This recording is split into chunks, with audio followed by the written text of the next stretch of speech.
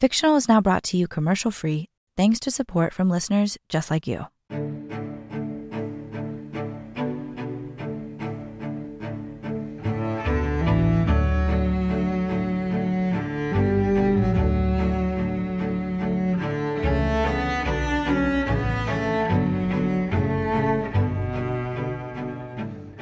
Why do you take so long to get ready? Really, who do you have to impress? Grumbled the countess. Lizaveta had long ago learned that it was better to not answer her questions.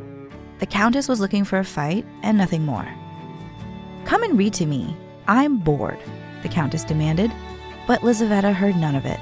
She was busy readying the older woman for the ball, so they could both sit and watch the young people live while they stirred with longing. The countess for what she once was, Lizaveta for what she would never be. At the ring of the bell, Lizaveta's skin crawled. Once, twice, then an incessant, unending dinging that no matter how long Lizaveta lived, she would always hear in her dreams. The countess shot her a hard look.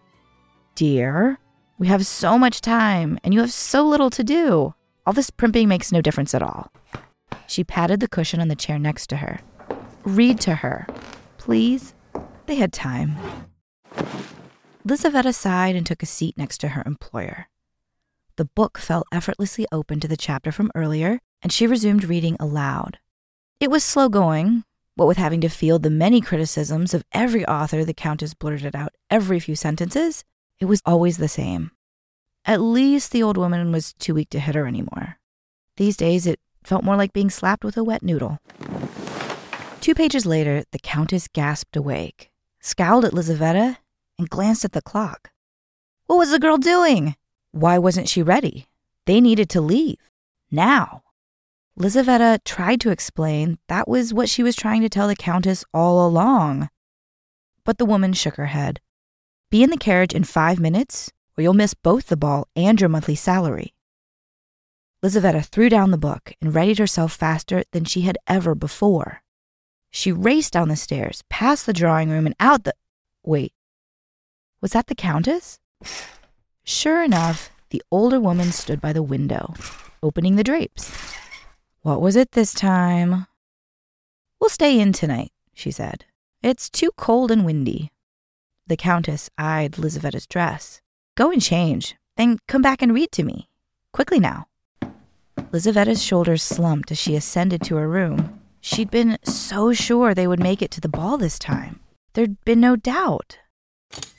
On her knees by the large chest at the end of her bed, Lizaveta rummaged until her fingertips felt the smooth outline of an envelope.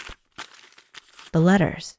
She could recite the words from memory, but read them all the same. Her love. Her hope. Her man. As in Herman. Downstairs, the sharp bell rang out alongside the raspy voice of the countess. Where was the girl? With a heavy sigh, Lizaveta folded the letters and tucked them gently away. Someday. And hopefully soon. It all started 3 weeks ago. She was by the window, doing her needlework while the countess napped. He was standing across the street, a young engineer, his hat low and fur collar high up to his ears. Their eyes locked, and Lizaveta had quickly returned to her needle and thread. She didn't know how many minutes passed until she looked up again and found him watching her intently. His breath rose from a smirk, and once he was sure she was looking, he nodded in her direction and tipped his hat. Back to her needlework she flew without a response, but out of the corner of her eye, she watched him walk away. At the same time the following day, she was there by the window and he was there across the street. She looked at him a little longer this time, allowing herself more and more glances until eventually a smile. He blushed at the sight of her cheeks blooming, and from that day forward, she made sure to be at the window every day. They would steal glances at one another, never speaking, and Lizaveta's heart would race. Then, the letter arrived. Lizaveta had been assisting the countess into the carriage. Once the woman was in, her dress smoothed out and the door closed, Lizaveta walked around to the rear of the carriage and nearly bumped into him. Him, the guy from across the street. He was beautiful, his crisp blue eyes seeming to look into her very soul. Up close, he was taller than she thought, too, with broad shoulders and sandy brown hair that made her just want to melt into his arms. When he reached for her hand, she nearly fainted. "Lizaveta, where are you?" the Countess barked from the carriage. Without a word, the young man nodded and pulled away. In the girl's hand was a letter. Lizaveta looked up just in time to see the boy step onto the curb across the street. She tucked the prize letter into an inside pocket of her coat, then scrambled into the carriage before her pay could be docked. Again. The Countess chided her harshly the entire ride for leaving her. Her, of all people, waiting in a cold carriage? It was unacceptable, she said. But Lizaveta was already in another world. That night, in the safety of her upper room, Lizaveta opened the letter and read the beautiful words scripted on the page over and over again. She was in love. From Jason and Carissa Weiser, creators of Myths and Legends, this is fictional.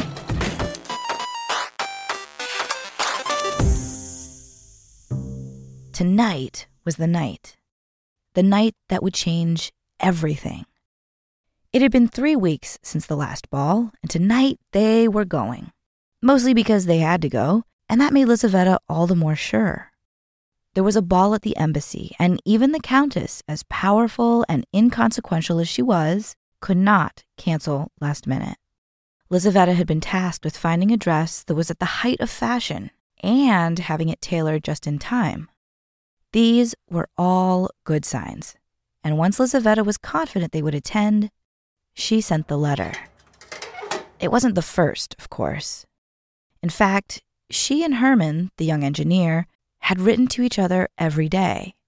She'd been wary at first, but it was thrilling. And this was big, because tonight was the night. At 10 o'clock p.m., they would sneak away and stay at the embassy until 2 o'clock in the morning. The servants always took 4 hours on a Saturday night to go out themselves, and it made the perfect window. A porter would be standing by the street door, and though he could hold his liquor, he would need to take a bathroom break. And from there, it was only a matter of slipping past the servants' kitchen, up 2 flights of stairs, and dipping inside the Countess's room. It was risky, but the Countess's room connected to Lizaveta's converted closet of an anteroom. The Countess never went in there, said it made her sad or something. So all Herman had to do was slip inside and wait behind the screen. The plan was perfect. Or so Lizaveta thought. After the ball, she had helped the Countess into her nightclothes, tucked the woman into bed, and slipped away. Except before she managed to leave the room, the Countess called to her.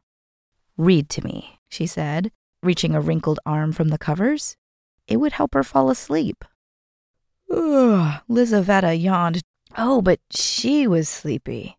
Very, what with the ball that evening. Couldn't they just dream about it tonight and then read tomorrow? Tired from what? Sitting next to an old woman for 4 hours? You didn't even dance. This is your job. Now get a book. Silently, Lizaveta obeyed. They had been writing for weeks. What was another half hour or so?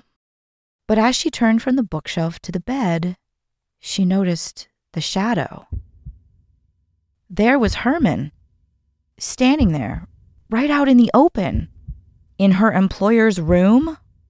She gasped faintly, motioning for him to hide. But he strode from the darkness and pushed right past her. A soft cackle came from the direction of the Countess. "Bravo, Lizaveta. Look at him. Tall, dark, handsome. Frankly, I didn't know you had it in you. You're fired, of course." She reached for the lesser-worn bell on the nightstand, but Herman snatched it away.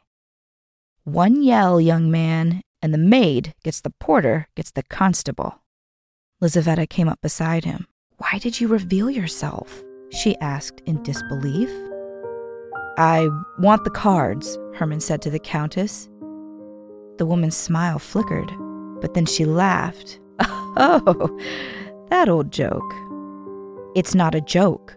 You helped Chaplinsky win. I want the cards." "Chaplinsky!" Chaplinsky didn't listen and died penniless, the countess soured. This kid didn't know what he asked. But he did know. He knew the countess had the 3 cards to win faro every time.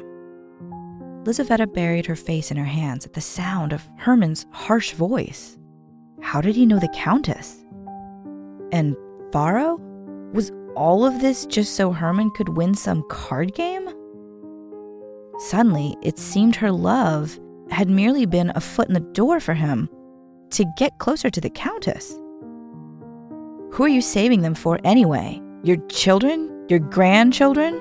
They're all rich because of the debts you paid with that card game. Herman shoved his hands into his coat.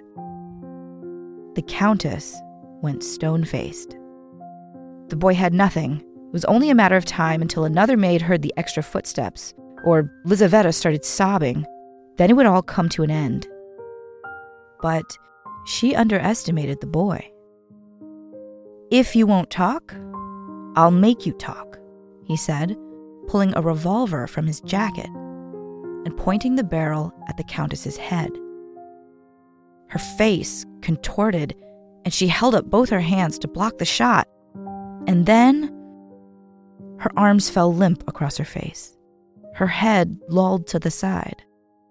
Herman rolled his eyes. "Are you kidding me?" He lowered the gun and turned to Lizaveta. Not a sound. Then he poked the countess with the barrel. "Come on, wake up." But even after a sharper nudge, a rough shake of the shoulders, nothing. Herman felt her wrist, her neck, searching for a pulse. So there it was, he said at last. The countess was dead.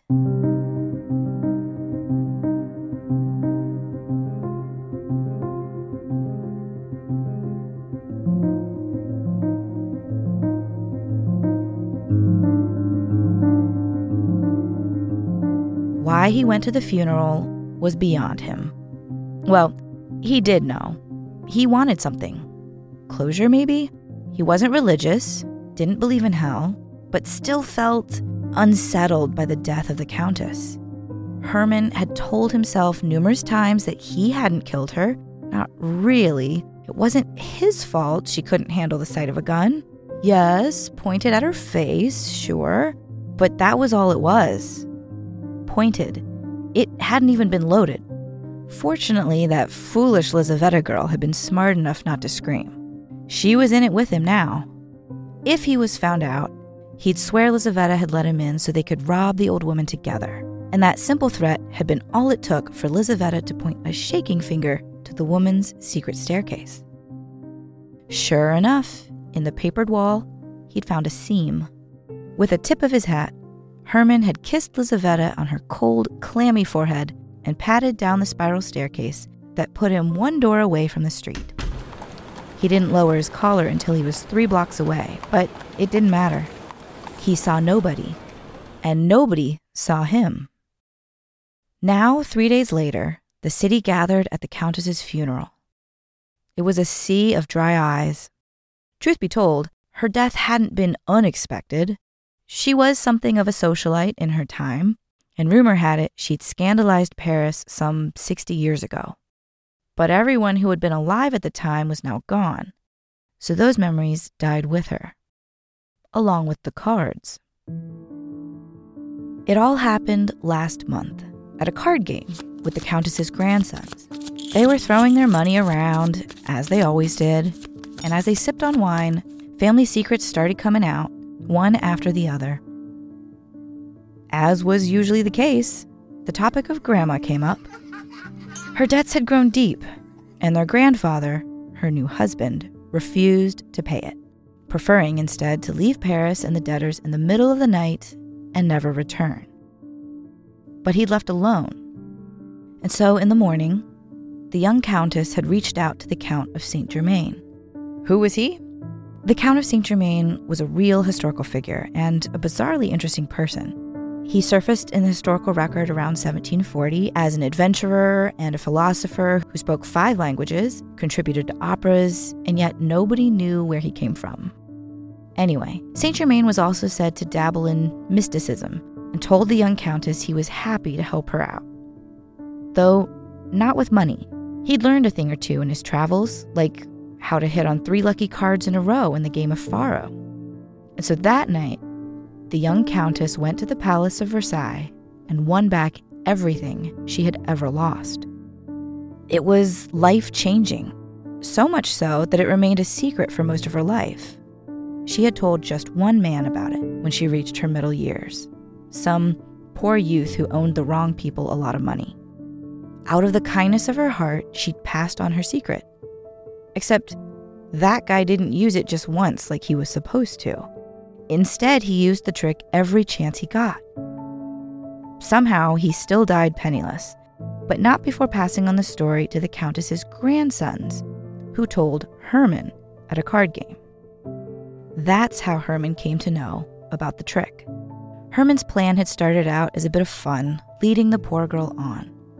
How was he supposed to know the 87-year-old Countess would die on him like that? Still, at her funeral, no one cried. Because who wept for a statue? The late woman was a person everyone knew of, but no one truly knew. Not even Lizaveta. There she was on the other side of the room. She refused to meet Herman's eyes.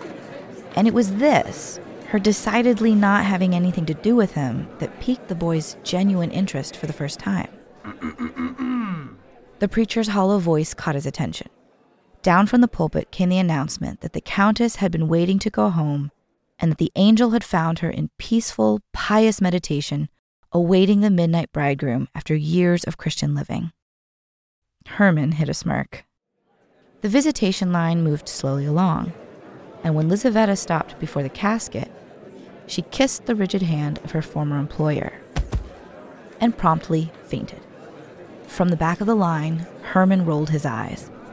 He felt nothing, not even guilt, despite him, being partially responsible for her being in a casket, he admitted.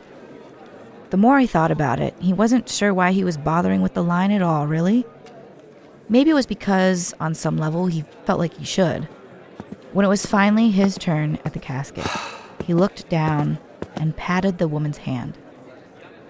And her eyes snapped open. Herman staggered backwards with a yelp. He would have fallen, too, if several people in line next to him hadn't rushed to his aid. He'd gone chalk white, but insisted on taking another look at the Countess. To his relief, her eyes remained closed in a state of repose. Okay, all was as it should be. Without a word, Herman swiped his hair back, found his hat and coat, and left through the crowd. At about 8:00 p.m., Herman staggered home. He'd spent the last 8 hours day drinking at an out-of-the-way bar just to clear his head. But it hadn't worked. That gnawing feeling of dread remained, no matter how much drink he poured on top of it. Sometime later, he managed to fall asleep. At least, he thought he slept, because he woke up fully clothed at 3 a.m. with a start. Moonlight trickled in through the window he'd forgotten to close.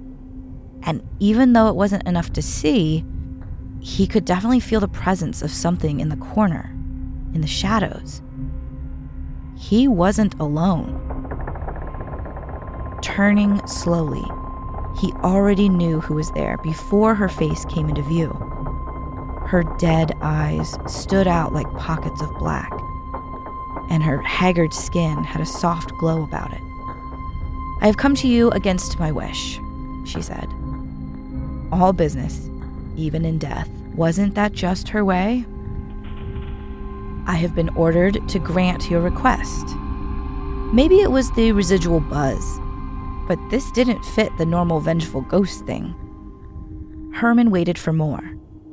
3, 7, ace. Those are the cards. If played in order, they win the game, but only on these conditions. Play only once for the rest of your life, and marry Lizaveta. And that was it. Just like that, the shroud of the countess vanished through the wall. For a while, Herman blinked, but did not move. Had this all been a dream? Over his left shoulder, sunlight broke over the horizon and spilled into the room. Birds chirped and aggravated his pounding temples.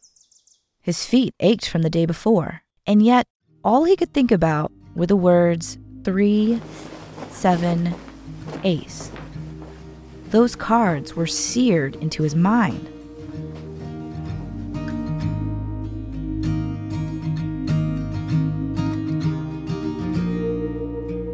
Later that day, Herman linked up with the late Countess's grandsons. It was on account of them that Herman had learned the Countess harbored a winning secret in the first place, and they would be his ticket once more.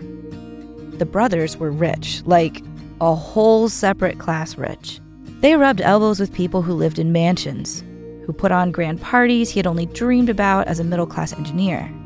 It took a bit of convincing, but at last, Herman secured an invitation from the brothers to one of Czekalinsky's parties. It was the perfect place for the brothers to shake off the malaise of a week of funeral preparations, and Herman's presence wouldn't disrupt that. Sure, he could attend, but he would need a suit. So, dressed in a suit that was way too expensive for a man of his station, Herman followed the music and laughter to the open doors of the party. With his hair slicked back, he looked every bit the part he intended to play that night. But to blend in, one must also act the part. He struck up conversations with generals, laughed and patted the backs of the Tsar's counselors. Before the night was through, they would all know his name. Passing young men reclining on velvet sofas with their pipes, Herman eventually made his way to the master of the house, the butler, who was keeping the bank. Herman watched eagerly as the current game finished, then took a seat himself. One of the brothers sidled up next to him and whispered in his ear, was Herman sure about this? Did he know what type of men he was gambling against? These were millionaires, government ministers, foreign dignitaries. Herman was an engineer. Stake, the banker said. Herman scribbled a sum on a slip of paper and passed it to the man. The banker's waxed mustache bristled, and he quickly passed it back to Herman, saying, politely, that there must be some type of mistake. His eyes were not seeing clearly. How much exactly was he staking? 47,000 rubles, Herman smiled. All chatter, laughter, and chumming in the room came to a halt. Oh, turns out my eyes are just fine, the banker said. The other brother came up behind Herman. What are you doing? He hissed. But it was too late. The banker nodded to a man in a tuxedo near the back of the room. It was Czekalinsky himself. He had a seemingly eternal smile, the story says. Being a millionaire did that, apparently, and he waltzed over and rested a hand on Herman's new suit. He picked up the note, inspecting it. 47,000 rubles. That's quite the sum, young man, Czekalinsky said, running some mental calculations. Well, despite the rise and subsequent fall of the Soviet Union muddling a direct conversion, Czekalinsky noted that in 2021 US dollars, that would be well into the millions. You are playing very high, he said. The most lost at one of my tables was 275 rubles. If you don't have the money, maybe I can find a different party. Herman swiveled in his chair and made to stand, but Czekalinsky held him in place. No. No one said anything about him not having the money. Of course he had cash on hand, but he would only honor a bet of ready money. Otherwise, anyone could come in, place a ridiculous bet, and win without staking anything real. Does this suffice? Herman said, smirking as he passed the man a banknote.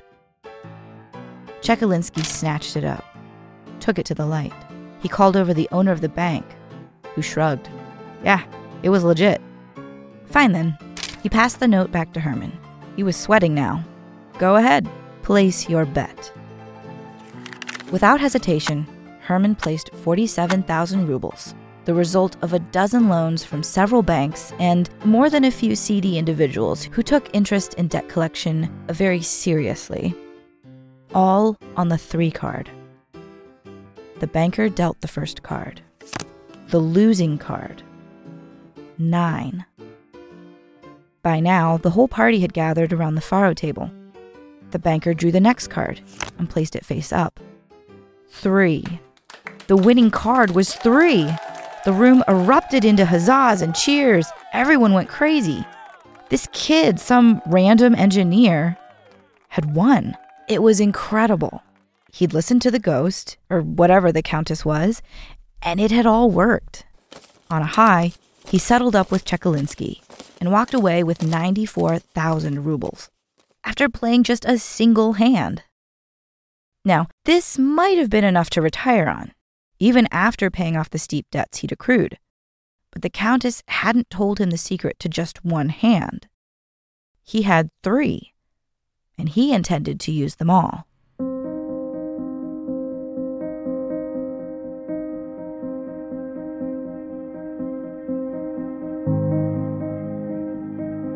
The next night, Herman was an expected guest.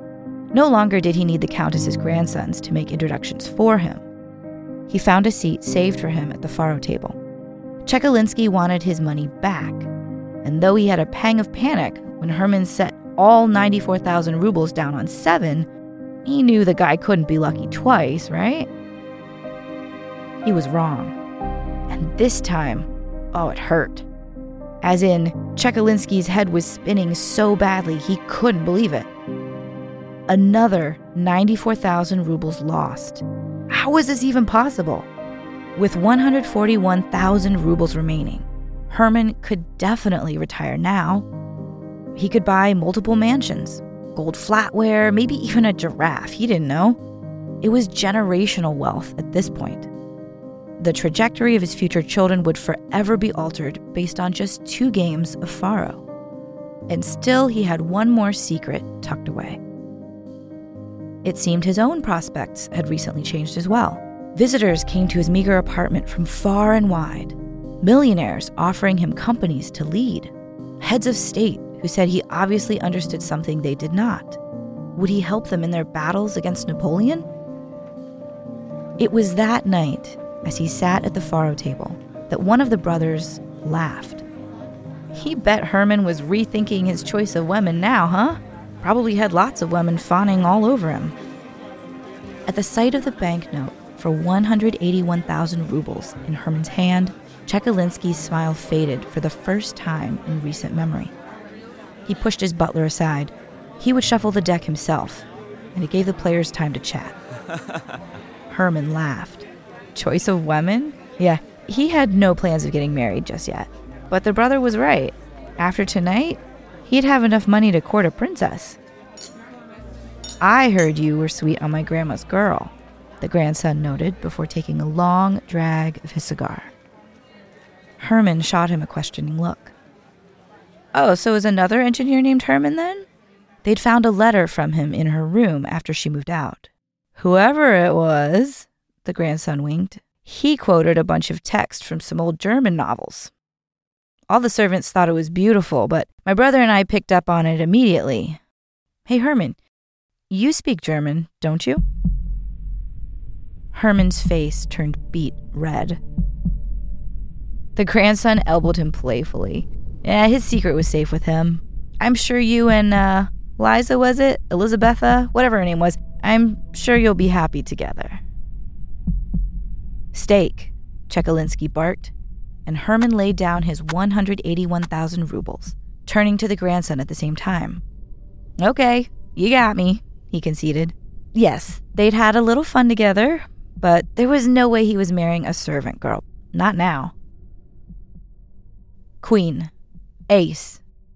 Herman bumped his fists. Yes!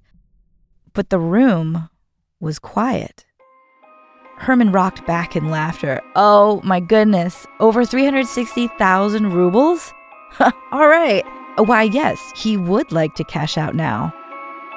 He turned to Chekalinsky, who was now smiling again, and pointing a thick finger at him. "Why are you smiling?" he asked.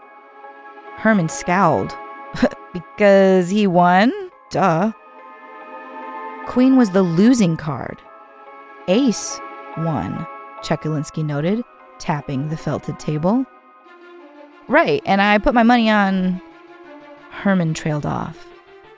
He'd put his money on Queen.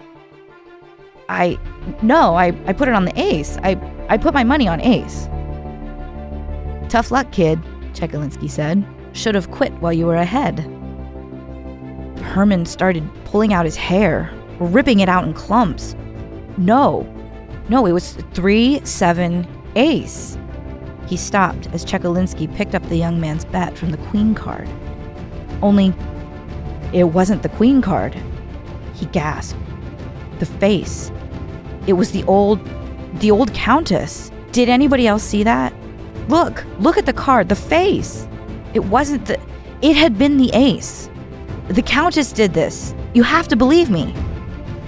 The card, with the countess's face on it, was laughing at him. Anger seized Herman. This wasn't fair. He'd put his money on ace. Foolishly, he lunged for Chekalinsky and his banknote, but rough hands caught him by the shoulder, by the arm, by the hand, by the neck, dragging him off the table. "Get him out of here," Chekalinsky said to the men. They dragged Herman through the crowd, twisting his arms behind and around his back so hard he was sure they would pop from their sockets. He strained, turning around to see the table through the sea of faces that all looked like the countess, staring, laughing, closing in. 3-7 ace. 3-7 ace. 3-7. Down the stairs and out of the mansion they carried him as the music and the party noise resumed inside. 3-7 ace. It was all he could say.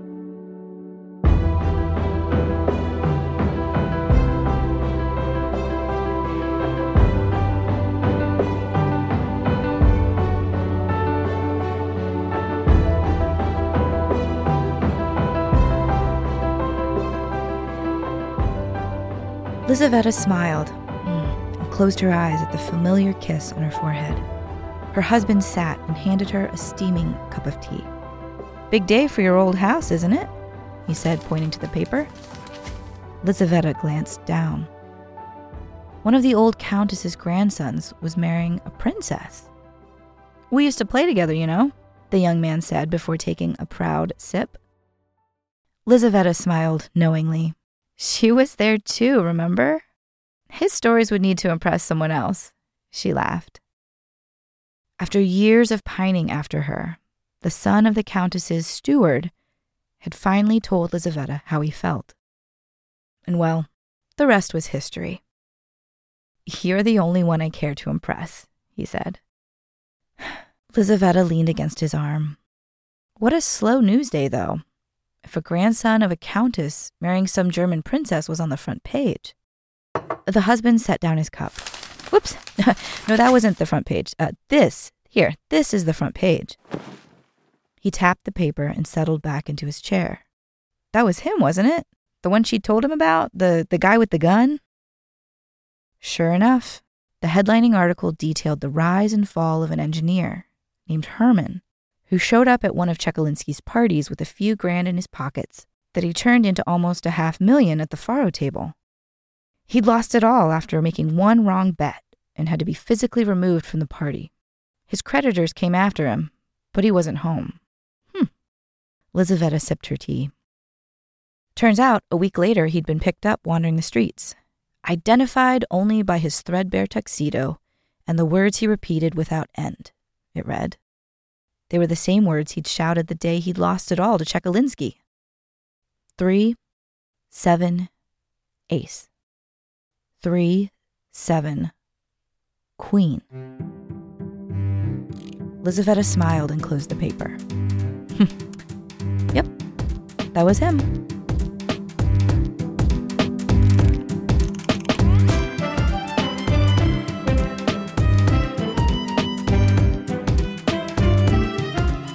That's all for this week.